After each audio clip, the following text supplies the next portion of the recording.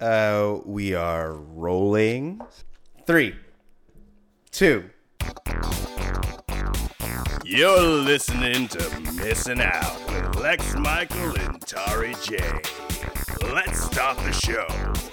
Hey guys, welcome back to Missing Out. We, here at Missing Out, believe that media shapes the way that you view the world and the way that, you interact with other people. And so we share that media and that art with one another, and we look back on all the things. One could say it's the retrospective that's introspective. This man does not speak for me. Oh, come on. This man is Tari J. You can find me at Tari J. That's TURIJAY. I am Lex Michael. I am all over social media at the Lex Michael. And we're joined by a special guest here. It is Teresa Bateman.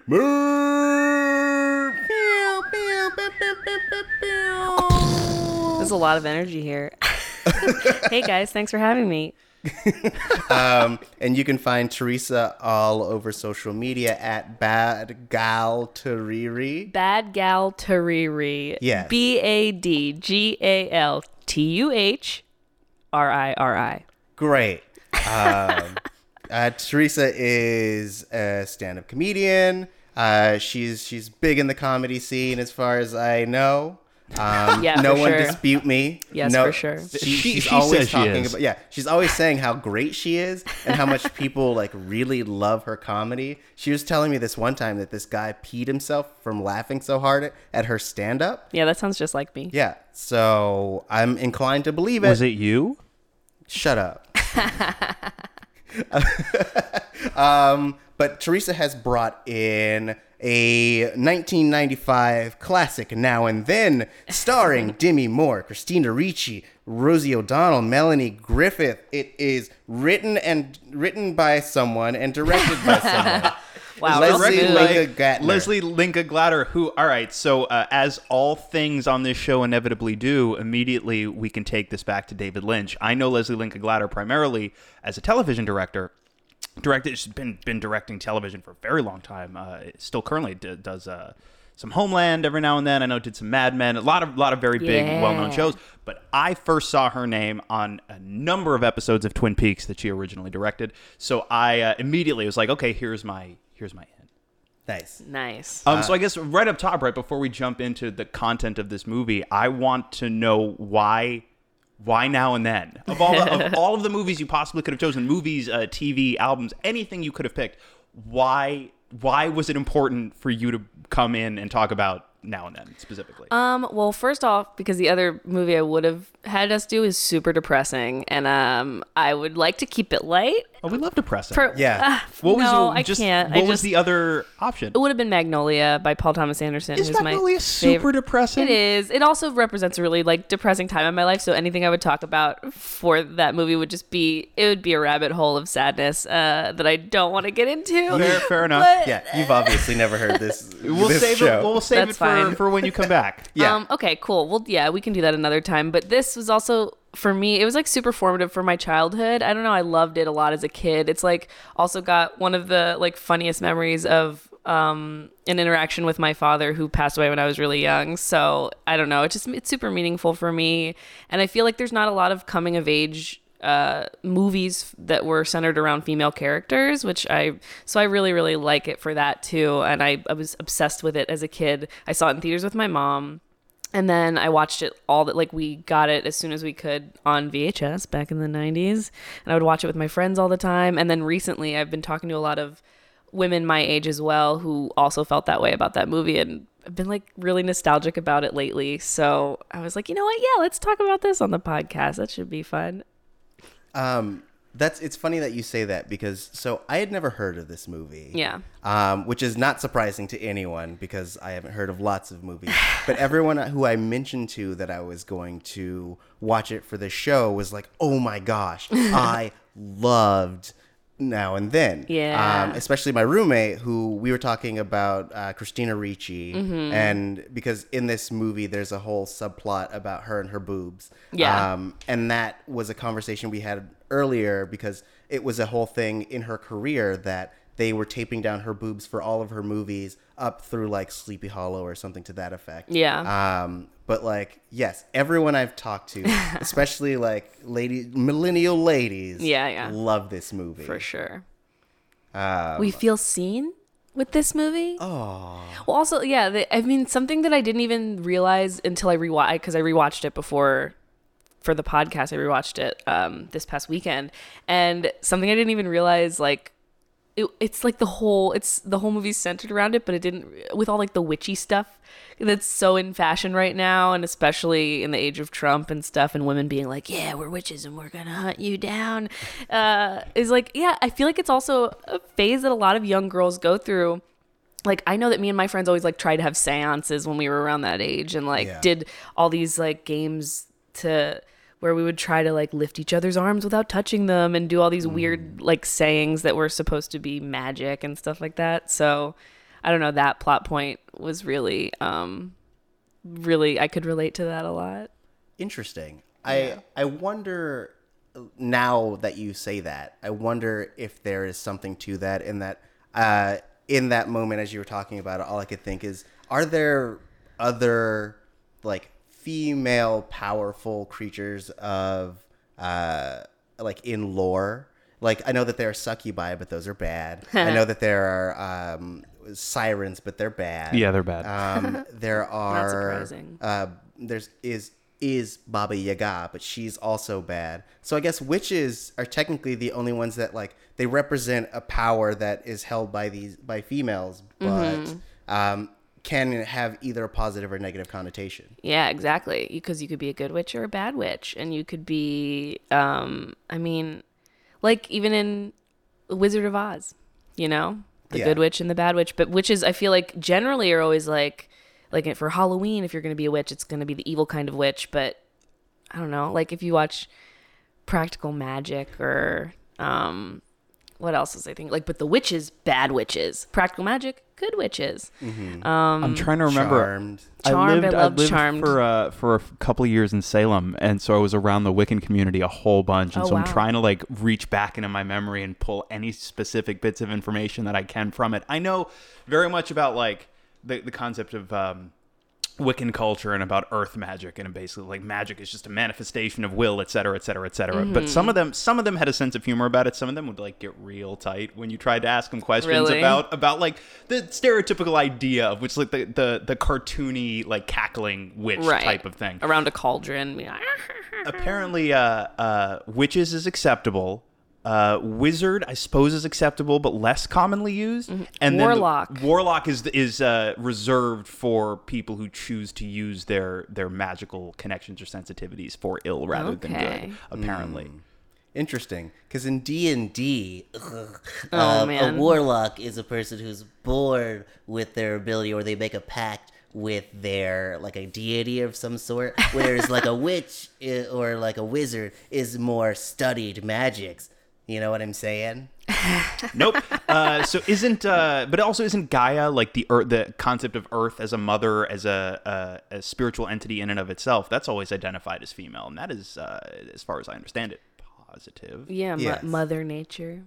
Yeah. Look at that. Now I'm just getting flooded with all these other movies, like The Craft is, you know, good witches, but then kind of turn bad, and there's good and bad magic. And then, did you ever see Halloween Town on Disney Channel? Yeah, of course. Yeah, I loved Halloween Town. I don't know, is it a thing? No, I totally get it. Be witches. When I say the word warlock or hear the word warlock, the image that immediately pops into my brain every single time is Calabar. Calabar, that's Specifically, one of my favorite things in any... I was going to say Disney Channel original movie, and then I realized I saw a bunch of them, can barely remember any of them. So I'm going to broaden that scope. I'm going to say one of my favorite things in any movie I ever saw on the Disney Channel is that dude's delivery when he's up on his stage in like the movie theater where he's got all the zombies, and he's like, "Welcome to my museum." Love that so much. And literally every time I hear the word warlock, I get hit with this immediate mental image of him on that stage with his like cloak business all billowing around him. Like, I don't know why you have a wind machine in here. That's seems really impractical. You have to Welcome. yell your evil stuff over your Yeah. wind machine. You're making it way Oh my harder than it God. needs to be. But every time I hear Warlock, I see that like Kate. I love that. And that guy who played Calabar, it's so funny because I feel like a lot of times like Disney Channel original movie actors are kind of separate from, they don't a ton of the time get like mainstream Hollywood work. So when I saw the guy who played Calabar in like an actual movie, I was like, oh my God, good for him. I remember seeing him on TV somewhere else, and it took me a couple of minutes to piece together where I knew him from. But I had more or less the same thing. I'm like, wow, good for this guy. Yeah. Oh Yeah. man, I'm so happy for him. Guys, it's really hard to bridge that gap. Unless your is. name is Hayden Panettiere, you're just not gonna Was she in a make it. Disney Channel original movie? She was in like She was in two of Remember the- them. Was she? She was in Remember the she was Titans. in the one where she's from South Africa and the other girl is American. Oh my God, is she What is in that one? I remember I this. think No, that's not I could her. I could be mistaken. That's not her. She's in a Disney Channel. What is the original one movie. where I'm gonna look it up. where the girl is adopted into a family, but she's like an alien and they're bubble people? What? Yes, swear to God, is the thing. And like her Oh my father is a God. person, but they're also bubble people. And when they're in their bubble form, like a breeze could pop them and kill them. So like there's this whole like she's living with the family, and her I guess it's her father is like running around town being weird because he doesn't know how to pass as human. So like he's running around and he gets a look from people at one point like, what's up with this dude? And he goes, we fear the wind, and he runs away. That's all I remember from that movie too. I don't remember that at all. I don't- Smart House, right? Smart House. Smart I House. love Smart House. where the house is it's like AI, yes, it's but then Katie it like Sagal. Katie Sagal, Yeah. thank you. I don't Yes. know why I was just blanking on Katie Sagal. I was like Married with From- Children, Sons of Yeah. Anarchy. Well, Yeah, yeah, yeah. Leela. There, yes, that's Yeah, right. isn't she also? She Just Shoot Me. She's in BoJack Horseman. Is she? Yeah. No, I'm thinking of a different person. That's my bad. I'm thinking of a different Okay. person. Never mind. But okay, Hayden Panettiere was in a Disney Channel original movie called Tiger Cruise. God. The premise of which, in the wake of the World Trade Center attacks, wow, Disney Channel, What? a naval carrier with civilians on board is ordered in combat mode. What the shit? Interesting. Can we do that movie as one of these? Okay. Are there Hey. leprechauns or a talking house in this one?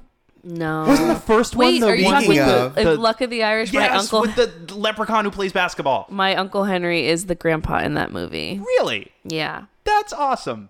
And Yeah. wasn't the kid? Wasn't it the kid who's also in?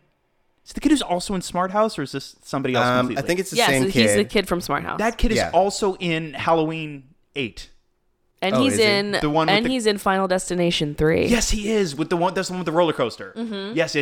But yeah, he's yeah, he also in dies that. on the roller coaster. Speaking of Final Destination, Scott. Devon Sawa. Yes, Devon Sawa is Scott Wormer Yeah. in this movie that Look we're at how, talking look at about how well today. you tied that all back. Oh, Thank that's you. so good. Yeah, it was Kudos like to you. 6 There would degrees. be, if this was me by myself, there'd be no show. Like, we're here to talk about this, and we never talk about it once. We talk about Disney Channel original movies every hour. I'm here for that show, but I gotta I do though. bring it back. I wanna talk about this movie because there was so much in this movie that genuinely made me giggle. I told my girlfriend that I was sitting down to watch this, and she knew of it. It wasn't like a big fixture in her childhood, other than like she has 3 older sisters, and her sisters love this Okay. movie. Have the same like hardcore nostalgic attachment. Women to of it. a certain age. That it sounds like you have. yeah.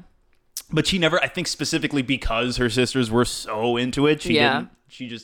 there was like a natural resistance that Right, she of started to course. feel towards it. I totally get that. But I said to her, it's like, I feel like I know exactly because of the type of movie it is, as far as just a coming of age story, where they're trying to balance like some lightness with a little bit of like real coming of age type drama. Yeah. But came out in 95. It would have had to have been made probably late 94 to early 95. So given the time that it was made, I made some assumptions about exactly how the movie was going to feel aesthetically. Yeah. That turned out to be entirely correct. I was very pleased about that. It feels 90s as shit. and that sweet voiceover. Yes, and so that's very, very, very 90s in the way it handles delivering Yeah, exposition. exactly. One of the first notes I have in here is just opening exposition, dump voiceover. Yeah. And there would be all of these scenes where these girls were just allowed to be girls and things were just happening. It's one of the other things that I have in my notes is it feels like nothing is happening in this movie, and yet so much is happening in this Yeah. movie.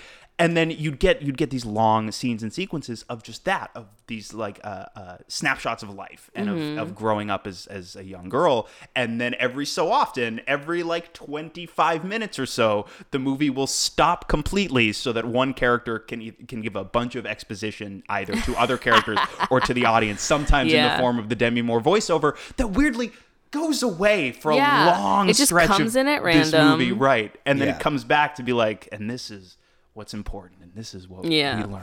It is funny. It is so clunky in that way, which I was like, when I was rewatching it, I was like, oh God, this voiceover, Jesus. But because I also just like, as a rule, I'm not a huge fan of voiceover in films unless it's like really done right. I don't know how to like Blade Runner. Yeah, or sure. I haven't seen the latest Blade Runner. It's bad. Blade Runner God. 2049 is amazing. The original theatrical cut of Blade Runner, the original Blade Runner with the voiceover, is something. It sounds like Harrison Ford had a gun on him while I he had read to the read book. these I lines. didn't see the film, but I did read the book. So Oh man. not on purpose. I had to read it for college, and then I never saw the movie. But no, I can't think of a good example of like how I like voiceover because I so rarely do. But yeah, so that was like, I was like, oh man. But that being said, I was like, hey, you know what? Demi Moore, good job with that delivery because you're selling it better than it should be able to be sold right now. Exposition is notoriously very hard to deliver when you have to, as an actor, when you have to deliver passages that exist for no reason other than to impart story information to really indirectly to the audience. Yeah. It's real tough to make that sound alive at all. So yeah, I do agree, even though crazy clunky as far as the writing and the insertion into the movie. Yes, agree that she actually does a really great job making it feel like it's carrying us as opposed to something that we just have to sit with for 7 to 10 seconds. Yeah, and I really resent in that opening when she's like, she wasn't a chick who made a pact with her friends when she was 12. I was like, okay, why are you so mad about this? Yeah, like relax. Well, she doesn't want to go to her hometown, and I get that feeling, but it's also Especially I don't know. when you find out too, it's like none of them are they set it up as if it's like, we made a promise that we'd always get back together if one of us really needed it. And so it's like they build it up in such a way, and they don't spend the whole movie building to it, but they build it up in that first voiceover to such an extent that I went, oh, is somebody dying? Or did somebody lose a parent or a spouse, or is somebody like losing their home, whatever? And we got almost to the very end of this movie, and I put in my notes, I'm like, wait, what are they all getting together about again? And then watch the birth of her child. Right, and when the reveal is that she's having Chrissy is having her baby, then more so even I'm going, why are you so mad? Yeah. Why are you so resentful of this, of your friend having this child, this beautiful moment in all of your lives? But it's also kind of weird to like request for people to come witness the birth of your child.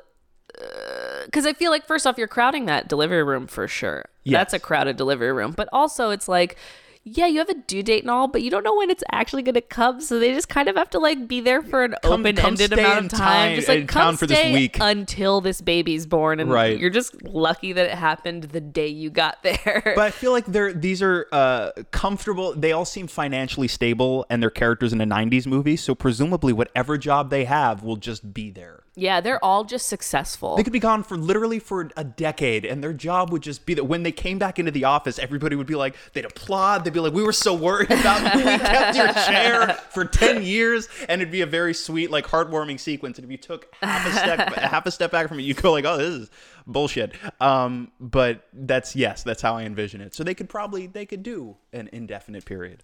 And it's kind of funny too that they're like, I don't know, it's like Rosie O'Donnell, who is the grown-up Christina Ricci, her character is just like any kind of doctor, and these kids walk by and they're like, hey doctor, whatever. But she's and cool, I'm she like, can spin the basketball. I'm like, but wait, she's an OBGYN. If she's delivering a baby, she is a gynecologist, like OBGYN, and that's not going to be a person who's also going to be a pediatrician. I feel like they're two different No. things, She's a 90s movie doctor. So she's just like any kind of, she just covers all, and they're in like small town Indiana. They're like, we just have one doctor. She does everything. But I love that she's a doctor, and like, as you're saying, like clearly versed in almost any field of medicine that one could think of. But I also love the little touches that let us know, like when the kids say hi to her and they toss her the basketball and Rosie O'Donnell does the spin. It's just literally like your hardcore lampshading, like, yeah, she's white collar, but she's not lost touch with her blue collar roots. Yeah. You can relate to this doctor of all things. I She'll liked swing some b-ball with the kids every once in a while. Right, and I liked. I did think it was interesting, especially because some of these young actresses we've gotten to watch grow up on screen. These actresses are still working now. We know what they look like 20 years Yeah, on, so it's definitely. interesting to see. Like, I had a tough time early in the movie with the idea that Christina Ricci grew up into Rosie O'Donnell, for example. I always had I had a problem with that even as a kid. I do think, though, it is to the credit of this movie that by the time I got to the end of the movie, of course, physically, the two of them don't resemble each other in the slightest, but the way they're playing that character, I got to the end of the movie and I went, okay, I feel like see. Rosie O'Donnell's face was really well like crafted to Christina Ricci. So like if Christina Ricci had yes, when Leslie Lincoln Glatter was remolding the faces of her entire cast. yes, that's how you do it when you're doing match casting. It's very expensive. This was actually a $300 million movie in the mid 90s because of all of the facial reconstruction on all of these actresses. It was worth it because it really worked out. Especially Chrissy, who I feel like it looks nothing like her younger version. Just the red hair, that's it. Yeah. So they fixed her face to look exactly like young Christy, and she was like, I changed my mind, and so they put it back, and that's why it doesn't look the same. Gotcha. You know, yeah. And that was what doubled that expense is because they had to do it once and do it again. Faces are really Very malleable. expensive movie. Wow. I See, and know. now I'm You learn thinking new things about every day. Now I'm thinking about which you didn't. I'm going to try to keep this free of specific spoilers as much as I can, but I'm thinking about that scene in Blade Runner 2049 where the replicant, the familiar face emerges, but because there's a tiny, almost imperceptible flaw, this replicant just gets shot in the head, and they're like, all right, we'll wheel out the next one. There was a lot of that on production of this movie. Oh, sounds great. That's a lot of fun. Yeah. Was it a woman? Makes sense. in Blade Runner? Yes. Jeez. So I actually thought that there were going to be more jumps between the past and the future. At a certain point, I was surprised at how much it felt like the older, more prominent actresses were doing extended cameos, essentially. Right. Yeah, they really were. I mean, it's mostly the young stuff, which so it's really just bookended with them being older, like beginning and the end. Yeah. Though, like, oops. Though that, to me, kind of made some of the scenes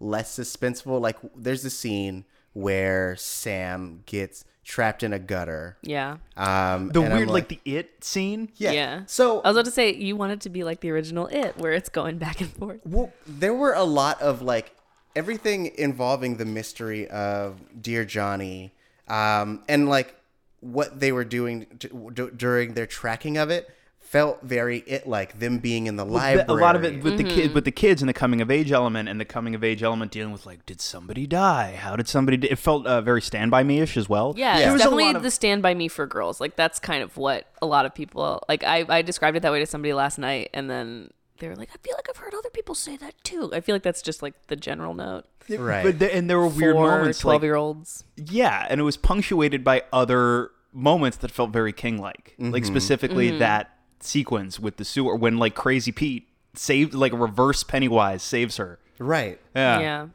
Poor Crazy Pete.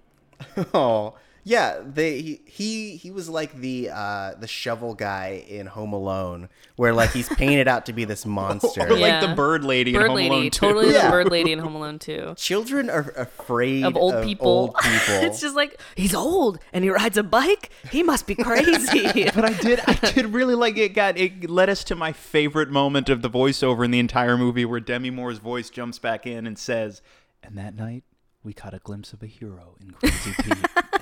I like that quite a bit. But I have in my notes too exactly what you just said. Poor Crazy Pete is just a individual line in my notes.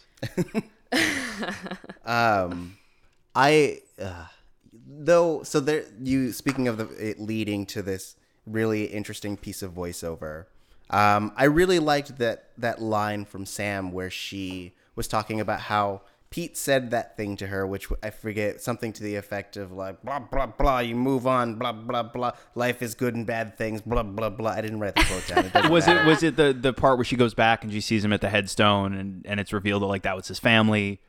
Like, was it in that scene? Yeah, it was in that scene. Which, by the way, apparently Sam in 20 years never mentioned to what the anybody else. fuck? That we was the spent thing. a whole summer unraveling this mystery, and I found Right. the answer, and I told none of y'all. And that's what it's like. It's just like a oh, by the way, do you guys know he was Dear Johnny's father? And they're all like, what? This but they're whole all like, what? time? For like a second. Yeah. They're all like, what? Oh my God. And you never told us? Okay, moving on. Yeah. I actually... By the way, he died. I liked that because his whole thing was he just wanted to be left alone. Like, because for them, I think it was a big secret. But for him, I imagine every time he went out during the day, people would stare at him and be like, you failed your family. And then a guy in a green hood would come out and be like, you failed your family. And you'd be like, I don't know, this seems out of genre. It's the hood. But You look like the mayor.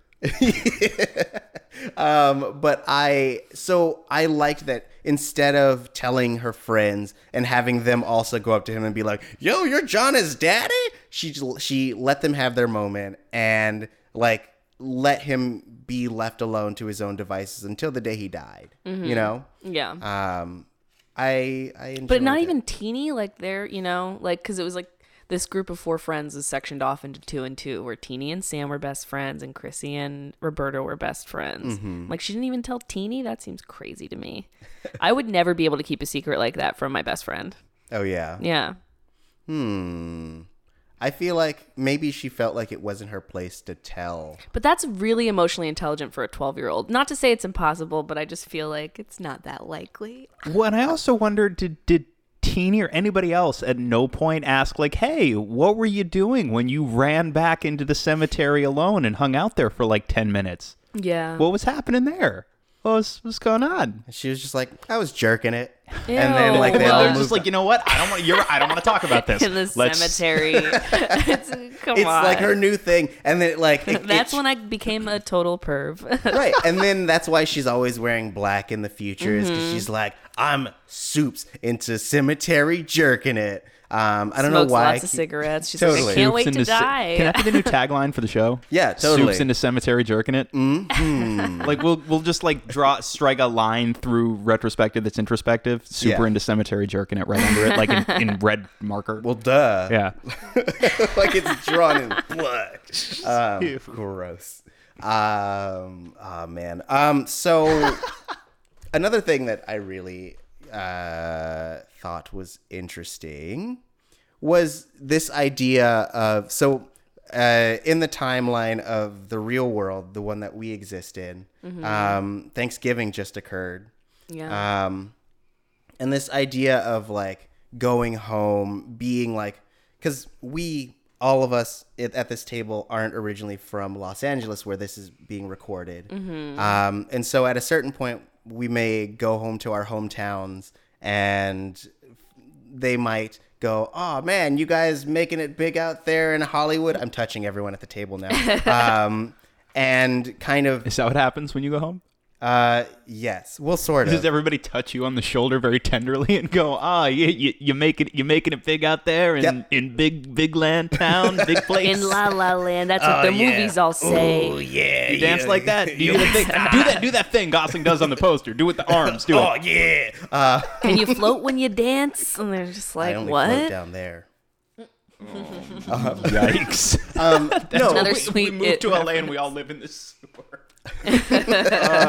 Which, if you think about it, ellipses. I am thinking about it. Dot. But Dot. I like these moments that we get that like, because the whole movie is essentially just one big flashback as they're like getting back together. But like just by the end of the movie, they've all started to part ways as friends, and they're also like becoming their own individual selves. And I feel like, so 2 of them stayed and 2 of them left. Yeah. And them coming back together, they don't really have a lot that they still have in common at this point. And it like really makes me think of when you go home for like holidays and reconnecting with those people who stayed in your hometown and like you feel like you have all this ambition and you're moving forward, and they feel like they're doing the same thing, but it totally is in different ways. Yeah. And I feel like that's reflected in this movie. What do you For guys sure. think? Yeah. I mean, I it's funny because, no, it's true. And I relate a lot to the like uncomfortable being like, oh, I'm back in my hometown again. Like that. I feel like Teenie and Sam both feel pretty weird being back and like, oh, wow, this house is exactly like it was when your mom lived here. You haven't done anything. You just want to live in your childhood forever. But yeah, I don't know. Cause I'm one of the only people, like one of my only friends who've left Philly. Mm-hmm. And so I feel that way. I don't know. But yeah, and people back home think I'm way more successful than I actually am. Right. Just like from social media, because I'm actually like I'm on shows, but they think they're way bigger deals than they actually realize, are. I'm like, like, yeah. no, like everyone throws a show in their backyard. It's Yeah, not you a big get out deal. here and you realize, like, when you start hearing from people that you knew from other places, like, you realize how much cooler everything out here looks if you're not out here doing it. Right.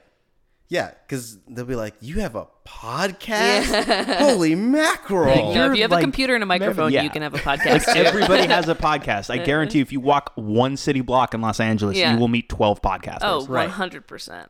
This is the second podcast I've recorded in the last like couple weeks. And it's not, I mean, like the last one was cool too, but I'm like, yeah, no, but it's not like, how did this get made or something like that? You know what I mean? This is better than how did this get made. You get out. Teresa has left. You don't follow her. Whatever. I think this podcast is great. I'm happy to be here. You could put the gun down. Okay. All right. I'm sorry. I just get really riled up. This is my baby. Take things very, No, very it's great. And I personally. believe in its journey towards success. We're all about efficacy here. That's I'm what just a realist. we had one meeting before we launched this show. We had a notepad between us, and on it one word, block font, efficacy, and that was the entire meeting. We just stared at that page for an hour. Didn't speak, just absorbed it. Oh, yeah. And it really shines through I in think it everything really that we shows in every episode.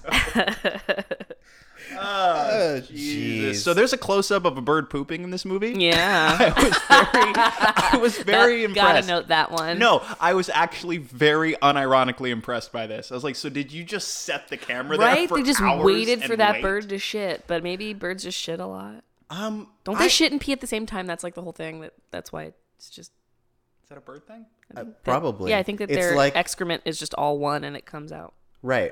It's like in those, like, it's like every soda machine where like the syrup and the Right, soda meets comes the- out, yeah. and then when they get to your cup, they are one being. Think about that next time you get next time you great. get soda. I You will just- not- Sorry, always with the analogies. Will not be thinking about that ever Please again. do. That's how it works. That's how bird poop is.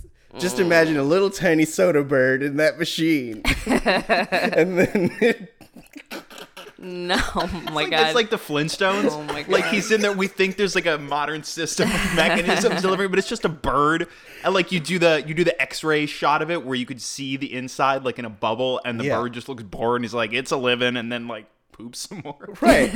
That's how it works. Soft serve too. Okay. Anyway, how away many- from the bird poop. How many motion pictures in cinema history include both a bird pooping in close-up and Brendan Fraser smoking up children? Yo, right? That's what I was like thinking about when I rewatched it. I was like, this is kind of weird. But like, it's There's cool, a tiny but overlap on that Venn diagram. Yeah. And I think it's only now and then. it's Unless I yeah. missed something in The Mummy. And Brendan Fraser was hot shit back in that era of the 90s. He had this It's like, window, he just and I has think- this great like 5-minute scene. When was the Mummy was what, like 97? Because I want to say I think Mummy 97 or 98? Well, I yeah. want to say Mummy Returns was 99, I think. Guys, I'm I gonna don't know. look it up.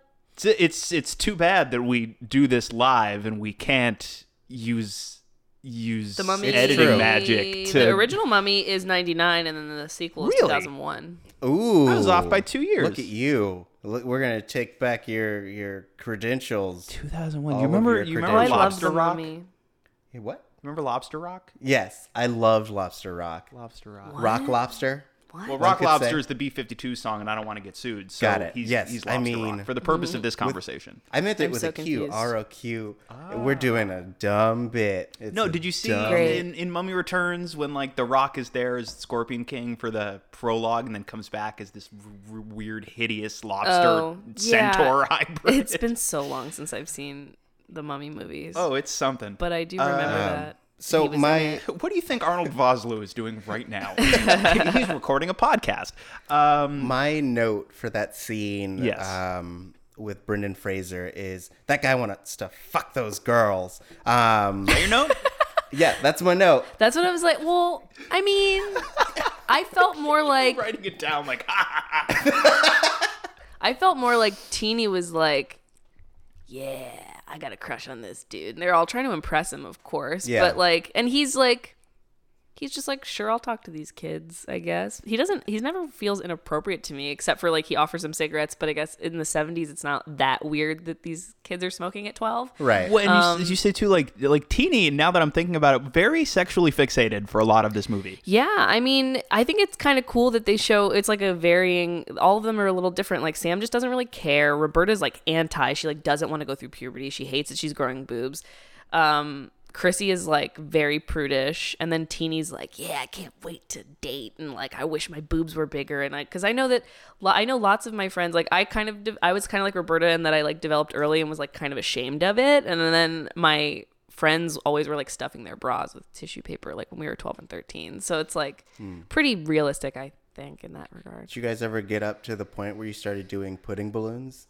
No, but the idea did It occurred. occur because of that movie. That seems so challenging logistically. Yeah, I feel like they Yeah, Like the only easy part of that would be putting pudding into the balloon, and that wouldn't even be that but easy. how That would sounds like an I ordeal. feel like you'd have to have like a faucet that came out with pudding. And if to, you like, had a pudding get that. faucet in your home, you couldn't think of anything else to do with it but fill balloons? Yeah. No, guys, the way you do it is you get a funnel and then you put it in the funnel. Oh, it I guess fills that's up, true. And then you refrigerate it.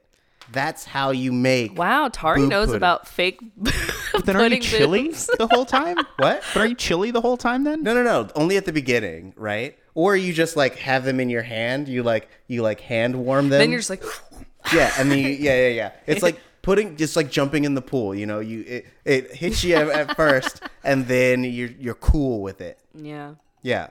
Huh. Um, Let me is- know how that works. this has been your pudding boob tutorial. Pudding boob. Brought to Instead you of pudding by pops. Oh God, never mind. Pudding. What pudding sponsor can we get? I mean, I think Jello would Making love to be pudding cool part again. of this. Yeah. Do people still eat pudding?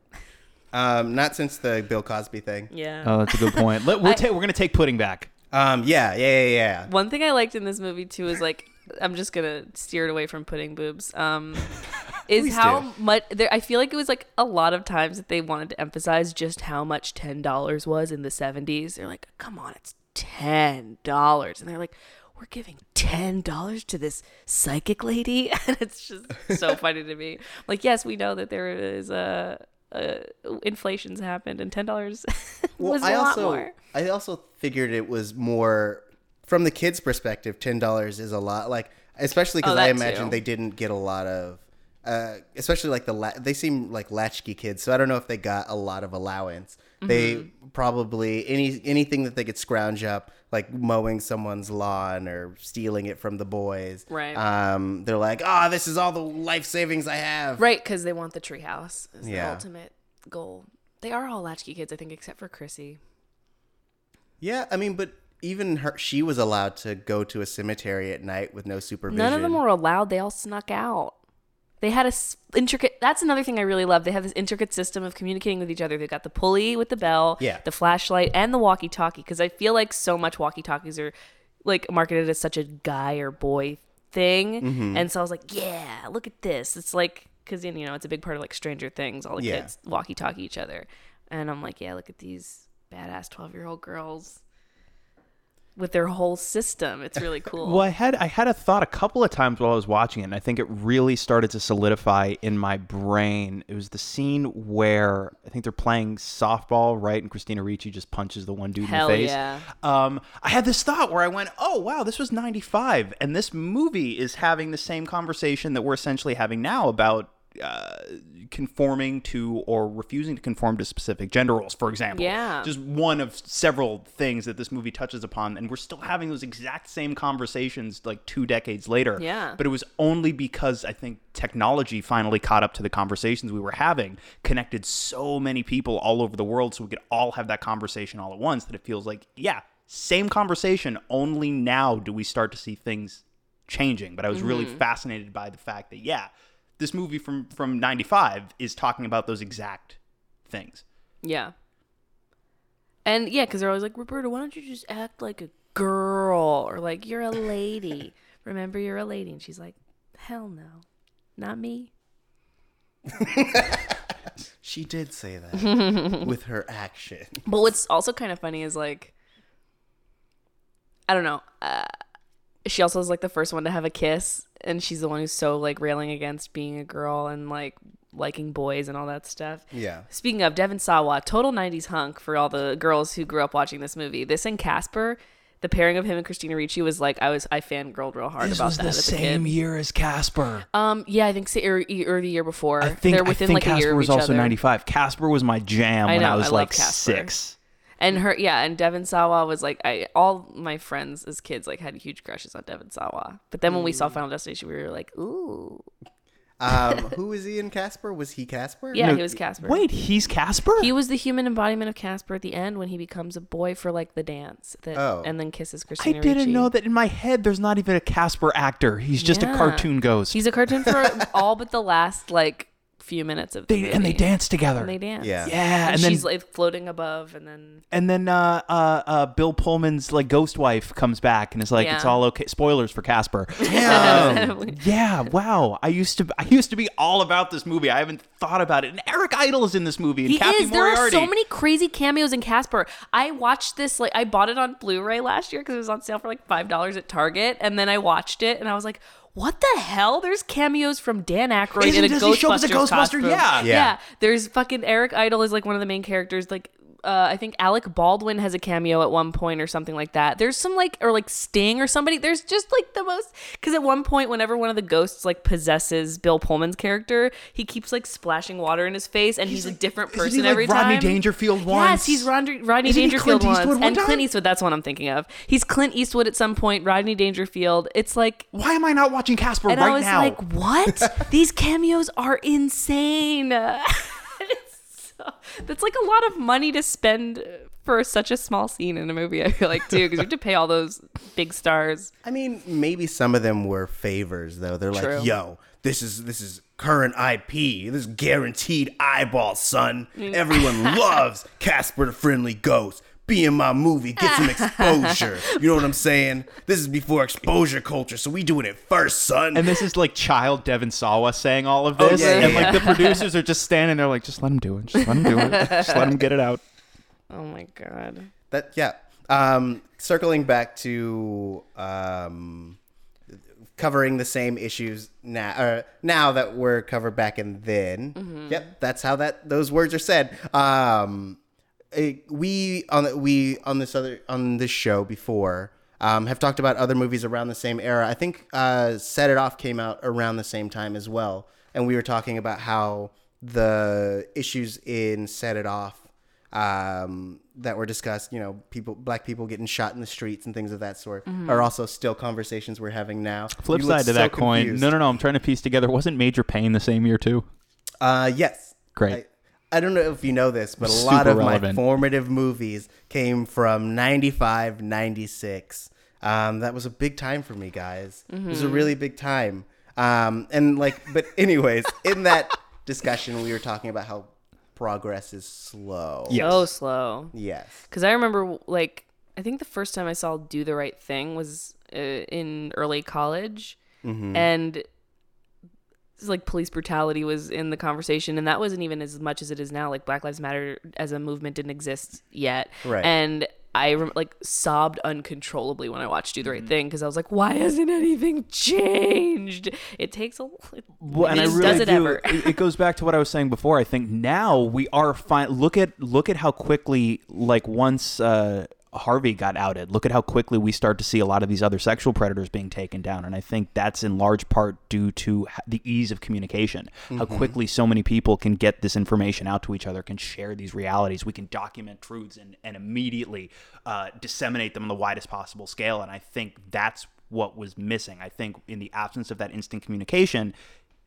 big groups of people can be as deeply angry about it and driven to incite some type of change. But if we can't keep this conversation alive on the biggest possible scale, then these things tend to dissipate and move away from the cultural conversation at times in a way that I don't think is as easy to do anymore. I think it's a lot harder to drop these things, and that's of course for the better, because that's when you see change. I mean, that's true, but it's also because, like, I mean, Yes, All Women was a thing, like, years ago, and that kind of died out. And I was reading an article recently, too, that's, like, the reason it's even as much in the conversation right now, or actual consequences are happening, is still because of how much power the women doing the accusing have as well. Like, lots of A-list actresses are the ones saying this, and so people are more likely to believe them because they're still in such a huge position of privilege, and most of them are white, so it's still not like, only because of this, like, spread of information. Because if that were true, then Yes, All women wouldn't have died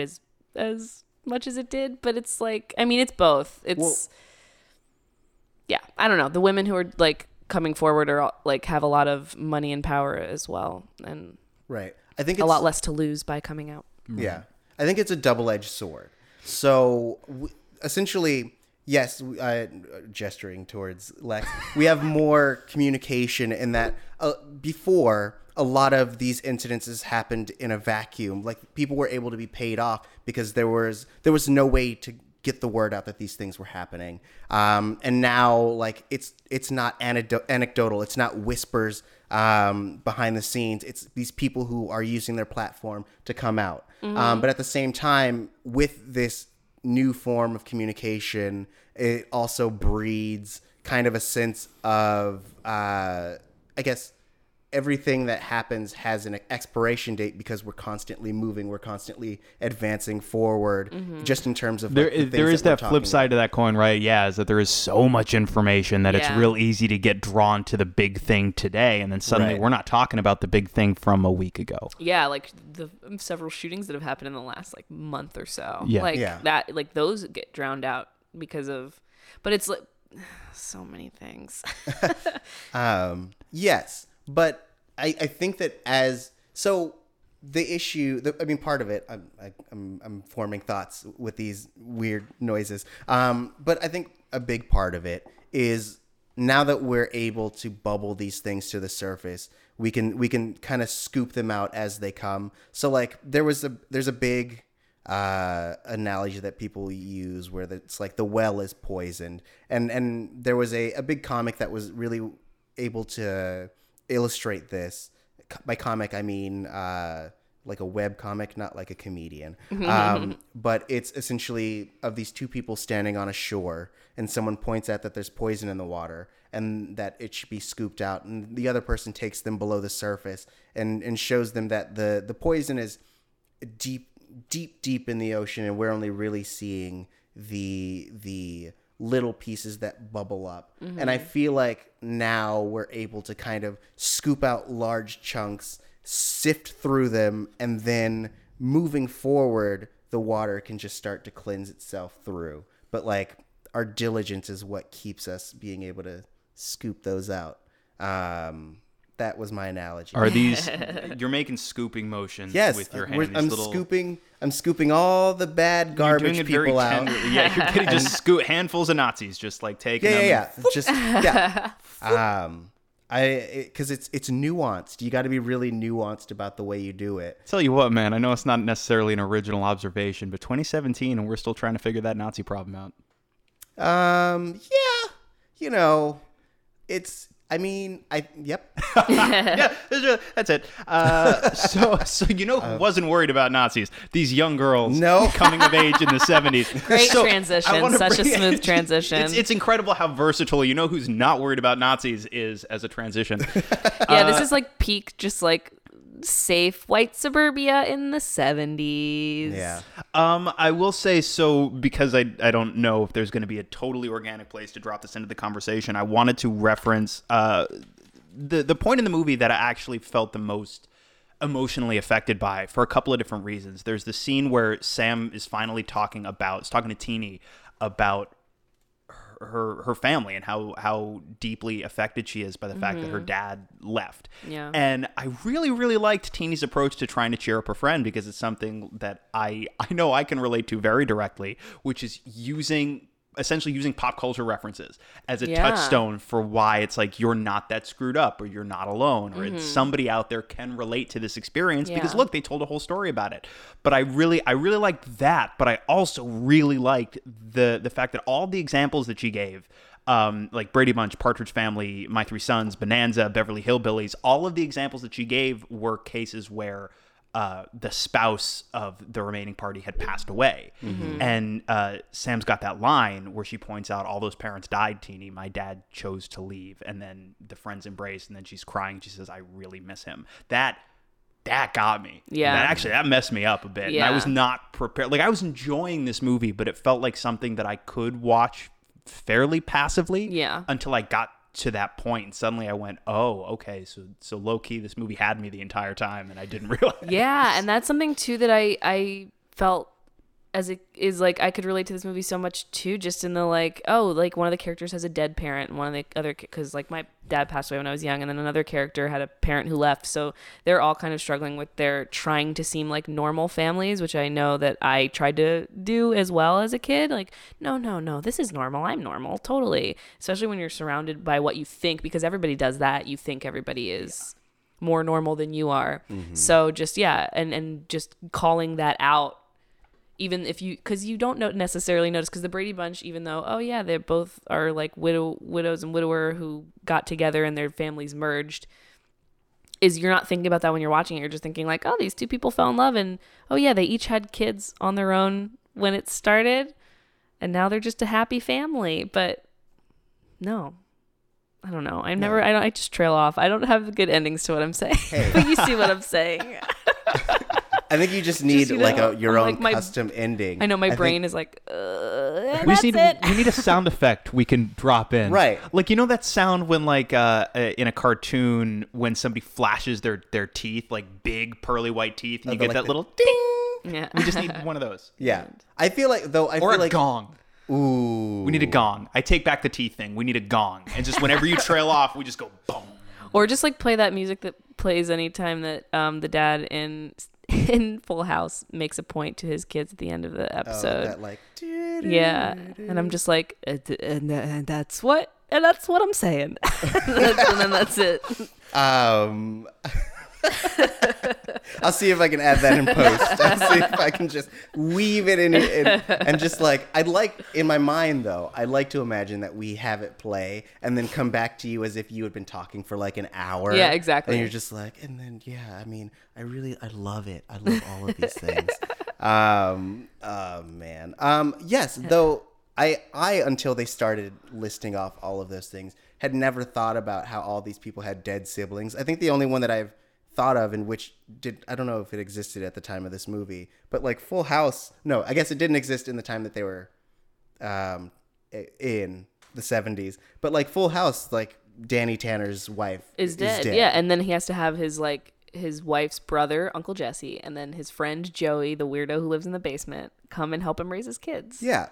So there's a lot of like dead, I guess it's a very common trope, like dead parents and dead relatives really like get that sympathy going. Or they it just like greases you up. They just like don't address it. I feel like sometimes too, because like what about, I know, like Step by Step was a 90s sitcom that was kind of like a 90s version of the Brady Bunch, except for that like one of them had 2 boys and 1 girl and one of them had 2 girls and 1 boy, rather Yeah. than just like 3 girls with the I mom have and 3 not boys with the dad. Thought about Step by Step in 15 years. And I'm like, probably? did their spouses die or did they get divorced? Because divorce wasn't as much of a taboo in the 90s as it was in the 70s. Right. I feel like more and more people were doing it. I really also liked that little sting in the movie where they were not sting, but where she was like, I hear Yeah. that in 10 years 50% of people are going to be divorced. She's like, I find that hard to believe. And I was like, little does she know. That felt very like It was very such winking. a it was ah. so much. It was very obvious. It's the type of thing, and you see this in movies sometimes. It's the type of thing that nobody says. It's clearly a line that a modern writer, a then modern writer, inserted as a big like a cheesy joke, like a cheesy wink. Like, I say that you all guys the time. know how it is. You know, like sometimes I'll be sitting with friends and I'll be like, you know, they say that in about 10 years we're all going to be dead from nuclear war. You're And they're like, crazy. "Right. That'll never happen." Never. Cut to. But I heard it was the decline of the environment. Oh my God, no way.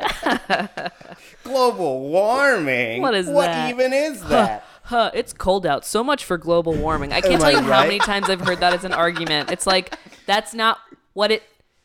That's not. No, you're an idiot. You know, I could use some global warming. I've been in the snow for a while. exactly. People say some shit like that. I'm like, come on, man. I don't That's know. why climate boy. change is a better terminology for that. Yes. Anyway, I we get don't- real here. No nuance. You can't come here and bring nuance. I don't need that. I'd like to imagine that there are like 10 climate change deniers that have been listening up till now, having a really good time. Like, that's it. And then we made that joke and they're I'm like, done. oh, unsubscribe. Yeah. Right? It's like that time we said cuck twice on a show. Oh, jeez. we're Gross. Did you still, we're lose still followers losing. from that? Yeah, we're just probably. hemorrhaging followers.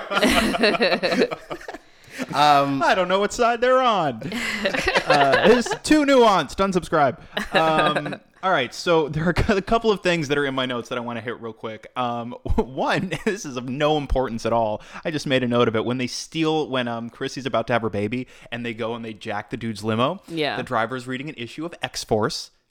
That pleased me, and I have nothing else to say about it. Yeah. The other thing is... So did you guys make much of anything at all about the name of their neighborhood, the Gaslight Edition? When I saw that on the sign, when I rewatched it, I was like, hold up, that's weird.